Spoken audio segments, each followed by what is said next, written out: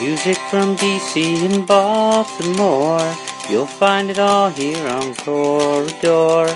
Waltzes or cut time or straight 4/4. You'll find it all here on Corridor. If you need something to help fill your time, come by, we'll fit you for one with a rhyme or not. Maybe a song you've not heard before. You'll find it all here on Corridor. You've had so much less, so why not have more? You'll find it all here on Corridor. You'll find it all here on Corridor. You'll find it all here on Corridor. With your host, Kelsey. Welcome to the podcast. You might have noticed something a little different about the beginning of the episode. We have a theme song. Thank you very much to Chris Eric for writing that. That was very kind of you. So, Chris is from a band called The Honest Mistakes, and this week you all are in for a treat because I got to sit down with half of the band, Chris Eric and Joylene Dahlia, and talk music. And they had some wonderfully interesting things to say about music and about writing and about finding the time to create your music when you have family and work responsibilities. So it was a really good talk. I'm really excited to share it with you. And if you want to find out more about the band, you can visit thehonestmistakes.com. Before I play the interview, though, there's a couple things I want to mention. Last week, I said that Edie Sedgwick was from Baltimore, and that was incorrect. I apologize for that. The artist is actually from D.C. and New York. I wasn't able to fix it before I uploaded. I'm very sorry. The other thing is, we are now on iTunes, so if you have an iPhone, an iPad, an whatever, you can subscribe to the podcast at the iTunes store and never miss an episode. So do that. Also, we are now on Twitter. So we're on Facebook too, but if you'd rather tweet than spend time on Facebook, go ahead and follow us. It's just at Corridor Podcast. You should find us pretty easily. All right, but I'm going to stop blabbing because I don't want to keep you any longer from this interview. I'm here with Chris Eric and Joylene Dahlia from The Honest Mistakes, and they're going to tell us a little bit about their music. Can you guys tell me a little bit about your band? How long have you guys been around? Well, it depends on how you look at it. We have been playing music together for the most part for 14 years. Does that sound about right? Just about 14 years. Yeah, because we were in a band together before we were together. So yeah. Actually, it's over 14 years because it was August of that year that we started playing together. Happy 14th anniversary. Happy 14th anniversary. Happy 14th anniversary to you guys. Yeah, so we've been musical collaboration for almost 15 years, which is kind of shocking when I think about it that way. I don't think I've ever quite put it in that context for myself. You'd think we would put out more records if that was the case. Something, yeah. Although, to be fair, 14 years ago, you didn't put records out. That's true. Yeah. But you guys did put out a new EP recently. When did that come out? That was June, maybe? Yeah, it was June. Yeah, it was June of this year, and it's the Sundowning EP. It's actually part of a larger project that we're working on. It's a series of 3 EPs with both electric and acoustic material. Yeah, the notion being at the end, we'd like to combine everything. Great. So I'd like to play the song Cry for the listeners. Do you want to talk a little bit about that song? Yeah, the song Cry, I mean, for lack of a better term, it was a little bit of self-delusion. Like, I'm good, everything's fine. No, I don't think about you. Everything's cool. Everything is okay, and I certainly don't cry. I definitely see the self-delusion part of it. I think at first it starts out as, no, I'm not going to think about it, it's not going to bother me. And then I think at the end of it, the character, for lack of a better term, is at a point where they're almost defiant. And they're like, well, whether or not I'm upset about it, I don't care. I'm still not going to cry. So every song is "I Will Survive." Is what yes, it is. It is. And that is the big difference, I think, why when you sing it sounds one way, when I sing it sounds differently. Everything is so sad when I sing it.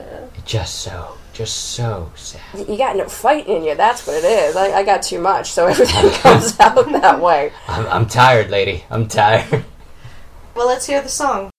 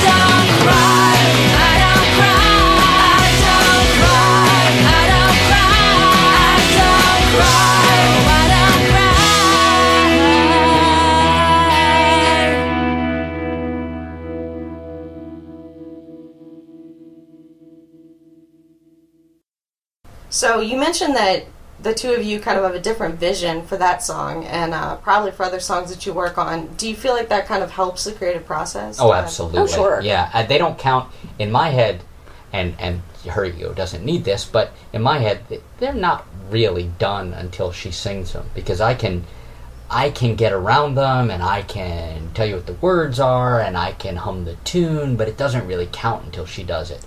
We've had the saddest band practices when she can't make it because she's sick or something, and they're just, all the songs are, and so sad. I do think that, after 14 years of working together, we definitely have that give and take down, where, he'll kind of get the meat of it really put together, and then, I kind of look at my job is the details, like the finishing details, And changing everything that I wanted.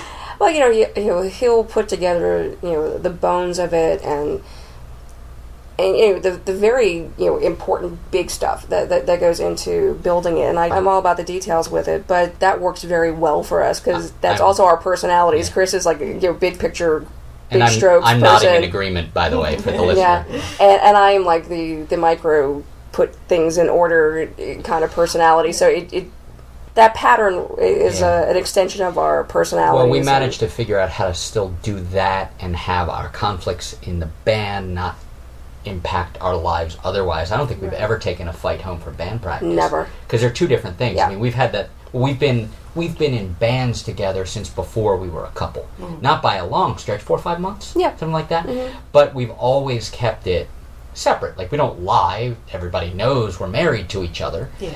But we have our, like, stressful moments when I'm like, no, it goes like this. You have to at least try it like this. But that has nothing to do with the fact that, somebody did the laundry and somebody else didn't do the laundry. Like, it's not, they're not feeding each other. Fighting for so let's talk about that for a bit. You guys are married, you have kids, you've been in a band together for a very long time. We do laundry. Right, yes. You do laundry There's together. lots of laundry. So how do you keep the chores from affecting the music, or do the chores help the music be stronger? Well, there aren't songs about chores. There should thankfully not. It's only a matter of time. No, we haven't done laundry song. we haven't done it. Well, you may have something there. We haven't done our domesticity record yet because I have enough things floating around in my head. I've said I was born 60 years too late. I should be a Tin Pan Alley hack. As far as how we manage it with the kids, it was a conscious effort, though. I mean, it's so hard. We actually manage it better, oddly, now with 2 kids than we did with 1. But I mean, as far as the keeping things separate. Oh yeah. I mean, when we initially started dating, it was just a mutual agreement. We didn't want to be that couple in the band who drives everybody crazy because they have their personal fights in front of their band members and everybody feels really uncomfortable. Yeah. I hate drama. I hate being a source of drama. Yeah, it's not worth it. And it's tacky. Mm-hmm. Being that person, being that couple where you are the center of the universe and everything's about you and everything's about your crazy relationship, and everybody else is stuck living with that, even though that's not what you're there to do. Well, I was with you up until it being about the relationship. I mean, it is centered me, yes, about me. But you were asking about how we make it work with having the kids and the chores and everything. It is really hard, but you have to, some people, they say, nope, I am going to run for 30 minutes, or I am going to eat vegan, or I am going to mow the lawn on Saturdays. We just go, we practice on Sundays. A big part of it is still being able to generate material, because that's the thing people worry about when they get older, when they have children, when they've been with the same person for a while. It's like, are you thinking about, because there's nothing sadder to me than songs that are about, that are 40-year-olds writing about being 16. It's like, really? Nothing's happened. It's been almost, 25 years. Sorry, the best years of your life. No, I'm really not. But that's a different... You peaked in high school? Yeah, I totally peaked in high school. Which, and the notion of that might be the most depressing thing I can think of. That's it. That is, for some reason, that was the best time of your life, and nothing else that's happened to you has been meaningful, or has made you happy, or has fulfilled you in any way, shape, or form. Mm-hmm. That's horrible. Jolene's in her 30s. I'm 40. Our bass player's in his mid-30s, and our drummer's in his 40s, and the bass player's the only one who doesn't have kids. But he's married, and he has a job. Brendan, our bass player, hi Brendan, and John, our drummer, hi John, has 2 kids, and he's married, and you have to decide, because we're not 20. We don't have all the time in the world. We can't go sit in somebody's garage for 6 hours until we come up with something. And that also sounds painful to me. Yeah. And, I think it does come down to fundamentally who you are and what your approach is to music. Because even when I was 20, I wouldn't want to go sit in somebody's garage for 6 hours. That sounded like, root canal. But it's the kind of music that you do. I like bombastic pop songs. You're not going to sit in a garage for 6 hours doing that. Well, see, I like sandwich songs. I like the ones that they have the shiny outside that's happy and nice, and then the cream filling is just sadness and regret. not just sadness and regret. There can be, tasty sadness and Yes. hopefully, But it's all hopefully tasty. it's tasty. But Oh, they have to. There has to be a hook. I can't. Right. I can't. You'll never hear. Nothing's worse than songs without a hook, and that's one of the reasons why I like your guys' music Oh, so much. oh, you There's do like always- us? Yeah, Oh, I do. good. I don't know if I mentioned this for everyone listening, but I'm talking to this band because I like them, and part of that is because of the awesome hooks. So. Oh well, thank you. I need melody. I need songcraft. So, Chris works in his, he builds that structure, he puts all this stuff on it, and then the details come down to me, creating that whole that seems to work. And yes, Chris does write very effectively from a woman's point of view, lyrically. Hey, that was brought up in conversation earlier in the day. I was just bringing it back around. That's all. Yeah, well, it's very funny because I think people assume because I'm the singer, I'm also the primary songwriter. That has come up, and It comes up a lot, and Yeah. because so many of the songs sound like it's from a woman's point of view, and again, it just kind of keeps that misinformation going that I. Well, when you hear write them, you everything. can envision the protagonist or whatever definitely be a woman, and then with your voice, it just you automatically go Well, there. I really like women is the thing. So it's not surprising to me at all. That's a weird thing to me about people expect a lot less out of songwriters than they do out of novelists or essayists. Nobody's surprised if John Irving can write effectively from the point of view of a woman. Not to compare myself to John Irving, even though I really like him. I'm not on that level at all. Even kind of hacky writers, nobody's surprised when they can turn a phrase that sounds like it would have come out of a woman's mouth, but if a songwriter comes up with something like that, suddenly they've, cracked the codes. No, it's just a character. That's a really good point, though. I think people just kind of assume when they listen to music that it's all totally confessional and it's something that really happened. The greatest thing in the world, and I'm sorry to step on you, I only want to step on her, not on you. But Randy Newman introduced this concept in songwriting called the untrustworthy narrator. Because everything in songwriting it's about me, and this is my heart, and everything. And Randy Newman went, I might be lying to you. I might not be telling you the truth at all. And when I saw that, I was like, you! I mean, I think that's kind of it may be why some folks don't quite get us, is because it isn't confessional at all. They're characters. They're not Chris. They're not me. Oh, there's confession, but they're confessions of ideas and feelings it's as opposed not to... actually, this didn't actually happen to me. I didn't actually have this conversation. Yeah. I haven't broken up with 25 different people. Yeah. It's not... How sad would that be? It would be horrible. Pretty sad. There's a lot of twists and turns in the lyrics with our stuff, and again, with the shiny pop veneer, either and it's not to say that listeners aren't sophisticated. I don't think that's the case. I do think though that most folks have been trained recently to not go deeper. Well, there's a great writer, John Wesley Harding, who said, and I'm sorry to step on you yet again, but John, and I'll stop soon. Not yet, but soon. It hasn't happened in 14 years. It's not going to happen today. Look at you. Look at you. But John Wesley Harding had a great thing about that, where you don't write down to people, you write up to where you think they should be. And if they don't necessarily get it, and this is my take on it, if they don't necessarily get it, it's 3 minutes. Listen to it again later. Maybe you'll get it then. And if you don't, I don't think the person who wrote it got it wrong. I just think you didn't get what they meant. If somebody tells you a joke and you don't get the joke, nobody's dumb. You just didn't get the joke. Right, yeah. So on this new album, on this new EP, you blend acoustic and electric music. What led you to that? Can you talk a little bit about your acoustic projects and how they fed into The Honest Mistakes as a full band? Sure. I think with the acoustic music, it was always kind of a fallback for us. I think early on the goal was always the full big band sound. That's always what we wanted to do.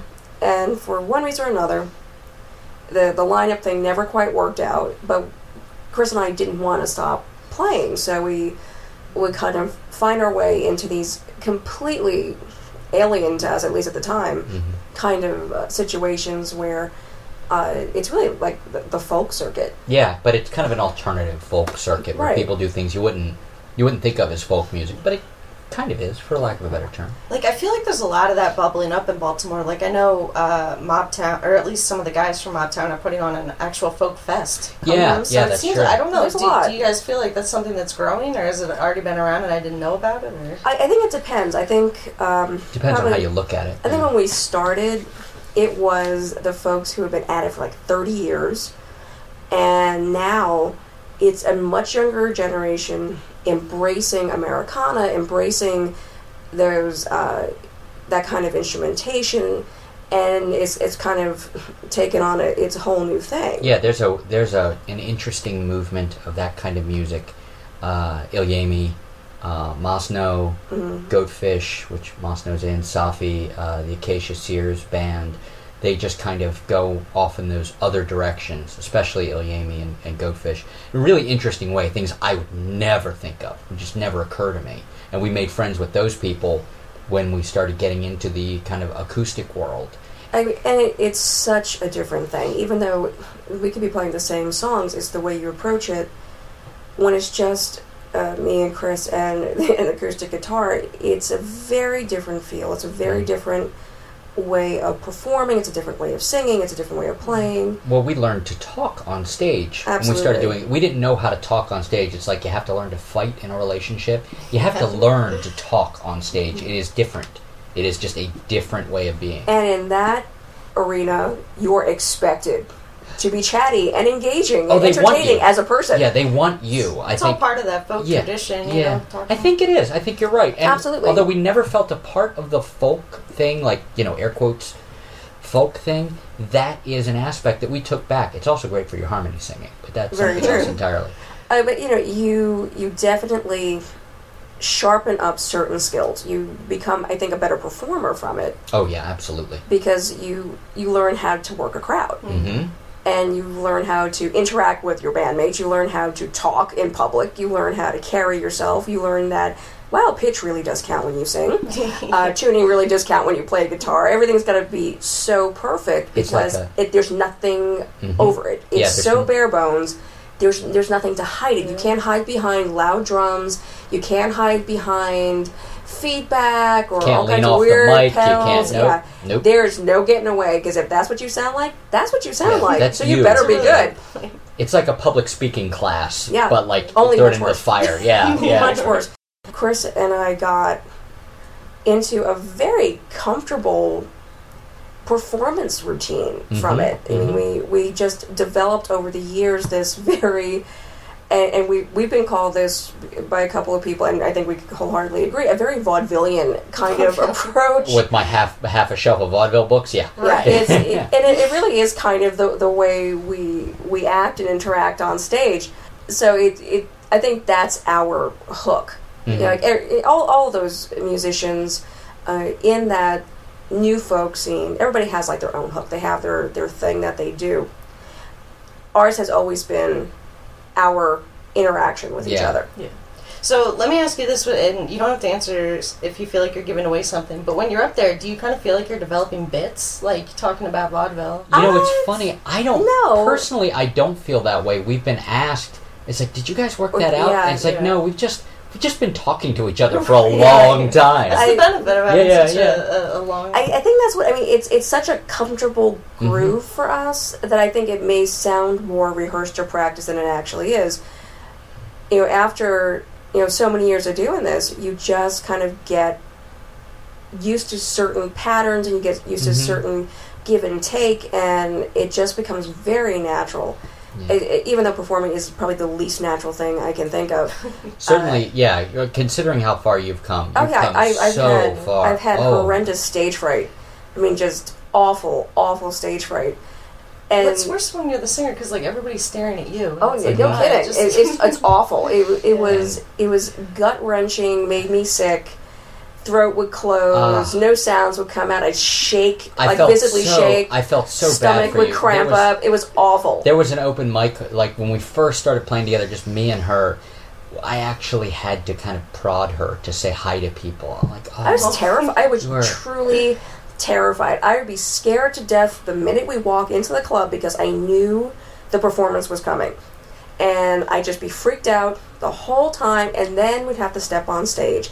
and oh my God, I thought like my legs were going to give out. It was terrible, and now I couldn't even care less. I'm just like, whatever. And it doesn't bother me in the slightest. And I have a background in theater, so it doesn't make any difference to me at all. I'm just like, oh, okay, we'll go talk. I really do give credit to us doing that new folk kind of thing, because if you don't get over that kind of stuff, you are going to die a death on stage. We played an acoustic show a few months ago in Tacoma Park, and it was the setup. It was supposed to be in a restaurant, and it ended up being on the street, and our kids were with us, and the people who were supposed to watch the kids didn't come, so our one poor friend got stuck watching our two kids, so they're sitting at a table in front of us, and as soon as we started playing, our 2-year-old just started yelling at us. Not angry, just just like the whole time, and I couldn't stop laughing.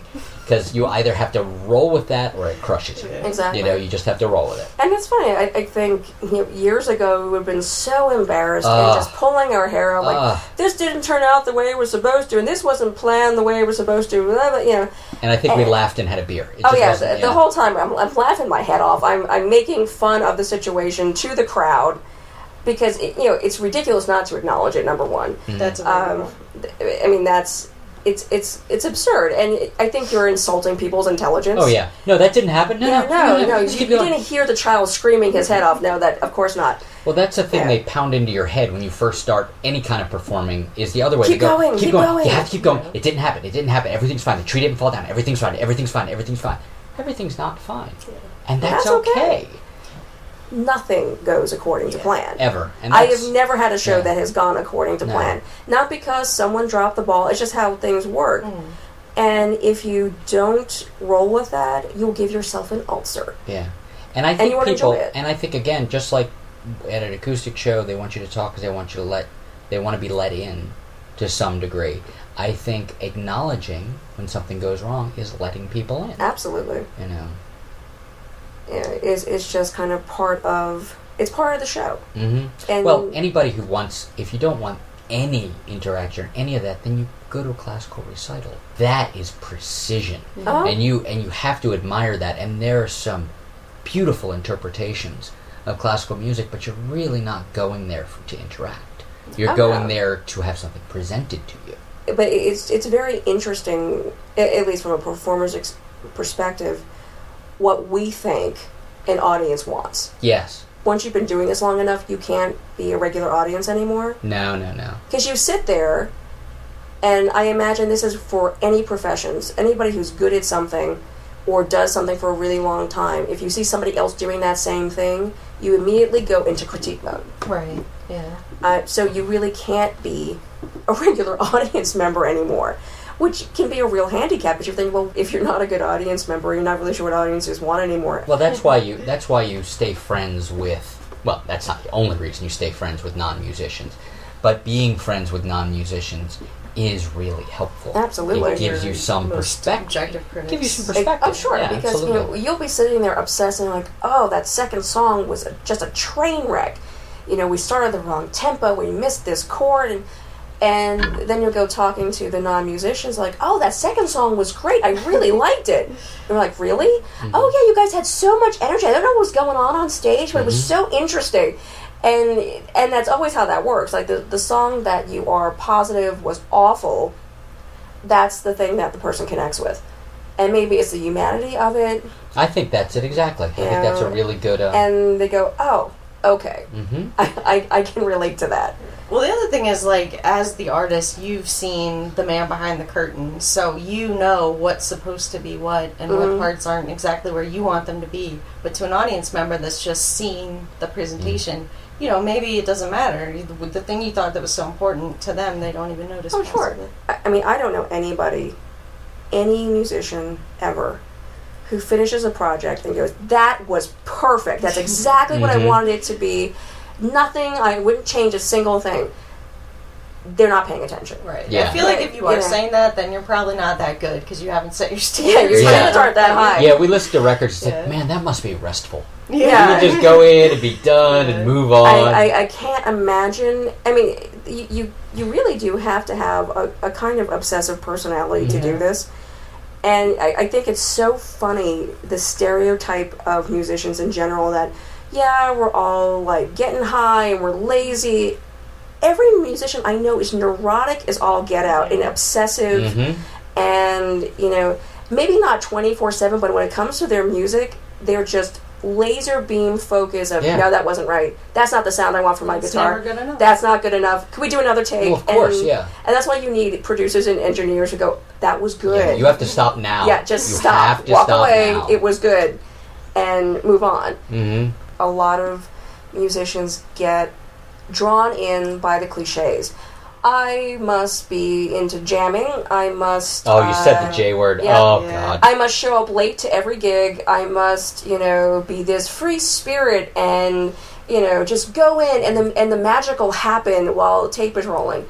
That is such a ridiculous cliche, and it doesn't work like that. Once in a blue moon, that happens, and you'll hit gold. But for the most part, it's really well thought out, well planned out things. And, you know, you listen to what you put down, you go back, you think about it, you work out some other things before you go back in the studio. So the EP is called Sundown. Yes. Right. Yeah. And where can people buy that? Let's talk Sorry. let's talk promotion. We can here. just go way Man, off. can we go off topic? There's no fear. No, it's good. you It's good. So tell people a little bit about where they can get the EP. I don't know. I think talking about recording is more interesting. No, I do too. Yeah, but there needs to be some sort of plug. We gotta I guess so. Yeah, if we have to. You can find it on iTunes or Amazon. You can go to our Bandcamp page. It's cheaper there, which is fine. You can get our entire recorded oeuvre for $8. Say that again. Oeuvre. Wow. I'm probably Well saying done. it wrong. Am I saying it right? Without the weird accent. Oeuvre. Oeuvre. Yeah. You can get Breakup for what is it, $5, and the EP for $3. And then there's a bunch of old stuff for free. Or No, if you could get good on iTunes and Amazon. We will not be upset. We'll if you be go angry there at you. either. I mean, it is more convenient if you have an iPhone. I can't tell you how many times I've looked at our recordings and gone, I'd get most of the money back if I just click here and I'll have it on my iPhone. There you go. Yeah. So buy it. Now you know where. Well, that'd be nice, yeah. I mean, if you really can't afford it, you can email me off of the site and I'll send you a song. We've had people at shows. We actually had a very nice kid come up to us at a show years ago and go, I really like your music. I'm sorry, I don't have any money. And I just gave him CDs. Oh. It wasn't to be cool. It was just like, you like us? Really? Great. Here. Have it. You know, I'd rather... And I saw him. He was at that acoustic show in Tacoma Park. And he's like, yeah, I still have those. Thanks. And he's like, what's that? I said, well, that's our record. Here. But don't take advantage of that. Everybody listening. If you have Please the money, don't. give them the money. They work hard. This is why I'm not allowed to talk. Yeah, and we have 2 kids. We got to put them through college. So, Yep. Is there anything else in the pipeline? Any shows coming up? Or? We're playing on September 28th, if you hear this before them, at a place called Dionysus that we've heard really nice things about, we haven't been to. And things are kind of open after that, but I think we might start working new material. We've been playing a mixture of like songs that are so old to us, but not to our rhythm section, and newer songs. And I have a list of like, I think it was 12 or 13 new songs. Like, we could just do a new set of stuff we don't play. I think we just really want to focus on building up a completely new set, and also start talking about the next EP and getting those songs kind of in the workings, and try out all these different songs, and whichever ones kind of feel like they could work together as a piece, and which are sounding the best, and then we'll start to whittle down from 40 to 20 to 10, and then we'll get down to our 4, which is exactly what happened with the last EP. That's true. And the songs that ended up on it were really the cherry-picked ones. They really came together. They had something. They had that X factor, like, yes, we want to do these. And that one with the acoustic song, too, we had, I think, 5 or 6 that we were working on. That's true, yeah. And we actually recorded 2, but Cracks and Creases, which is the one that's on Sundowning, was the one, hands down, that came out the best. And it has... This is my big moment, because I finally unclenched a little bit. I'm usually insanely neurotic about how my voice is recorded. Everything has to sound just right, and I was a little bit looser, for lack of a better term. And it really worked for the song. And it works. I mean, it has that vulnerability that the song needed. We had a nice reunion on that one too, because the the acoustic recording, the song Practice Increases, we had our friend Austin Stahl, who's in Private Eleanor now, does his own stuff. He was our drummer like back in 01, 02, and still a good friend. We just hadn't done anything with him for a while, and his feel was perfect for it. Absolutely. So we gave it to him, and he actually recorded it on his own and sent it back to me. And I'm like, this is awesome. It was like his first go-round, I think. Yeah, it was his first take on it. Totally fits the feeling of it. But that might be, from a songwriting point of view, that might be my favorite one on there. It sounds really sad, but it's basically kind of a love song in reverse. The first verse is them, when they're together, and the second verse is when they're meeting, and the third verse is when the girl gets a call from her friend saying she knows somebody. But it's basically about maybe the scars you have from your past are what strengthen you and give you a chance to know these other people. And people getting, it comes up in, there's another song on there called Put Those Things Away, and that's just the notion in that one. And I actually find that one kind of hopeful in a weird way, because the notion on that one is not to be completely consumed and defined by your past and your memories. And I think a lot of people, myself included, think they're who they were as opposed to who they are. Like, I think that's an evolution that happens over time. You kind of, I think for a long time, you define yourself as who you were as a teenager. You are the things that you liked, the music you listened to, the clothes you wore, the hairstyle you had. And in some ways, you still view yourself as that 16-year-old. And some people circle back to that, and you'll find, and this happens with a lot of people, if they don't stay up with music, they will inevitably circle back to the music they liked in high school, even if they weren't happy in high school. Because that's where they more or less first knew who they were. But Put Those Things Away is kind of like that. It's just, it's basically somebody walking you through your head going, you just need to put that down now, because that's not who you are anymore. And that's a good thing. Like, people get sad about letting their past go, and there's some important things in your past, and you don't want to loved ones and everything, but people get defined by, there are still people, who are still crushed about a breakup from 19 or something that happened, and I'm as guilty of it as anybody, but it's just trying to accept that you have to let some things go, and you have to grow up. Because we're not just our memories. We can't just be that. There has to be more to human existence than just a compiling of your past. You're not just an encyclopedia or a history book. You have to exist somehow now as well. Well, it's like you have this just big trunk that you're carrying around with all this stuff in it. That is an apt metaphor. And sometimes you gotta get it out so you can let it alone. You gotta get rid of some stuff, and if you don't, you'll go nuts. I mean, and I think it's a great song. For me, again, my perspective on that song. Wait, just stop it. Great song. Yeah. You can just stop it. It is a great song, and I love performing and I love singing it. What I like about it so much is that I think it's a fabulous way of kind of telling people, to be healthy, to be a functioning human being, you have to move past things. You can't constantly rehash every bad thing that's ever happened to you and hold it dear to your heart. My perspective is, it maybe it's a little more negative, but it's, I think I've just known way too many people that hold on to every slight, every bad thing that's ever happened to them, every bad experience, person who's been snotty or mean, and that hatred, that anger, regret becomes who they are. They just become that reaction, and it defines who they are. And if you never get rid of those things, if you never put them away, you'll never be happy. Because the line is, are we only our memories? And my answer is, God, I hope not. Yeah, that'd be awful. I really awful. hope not. Like, I can't say no. I can't say no definitively, because I don't think there are any definitive answers for that, but I really hope not. I really do.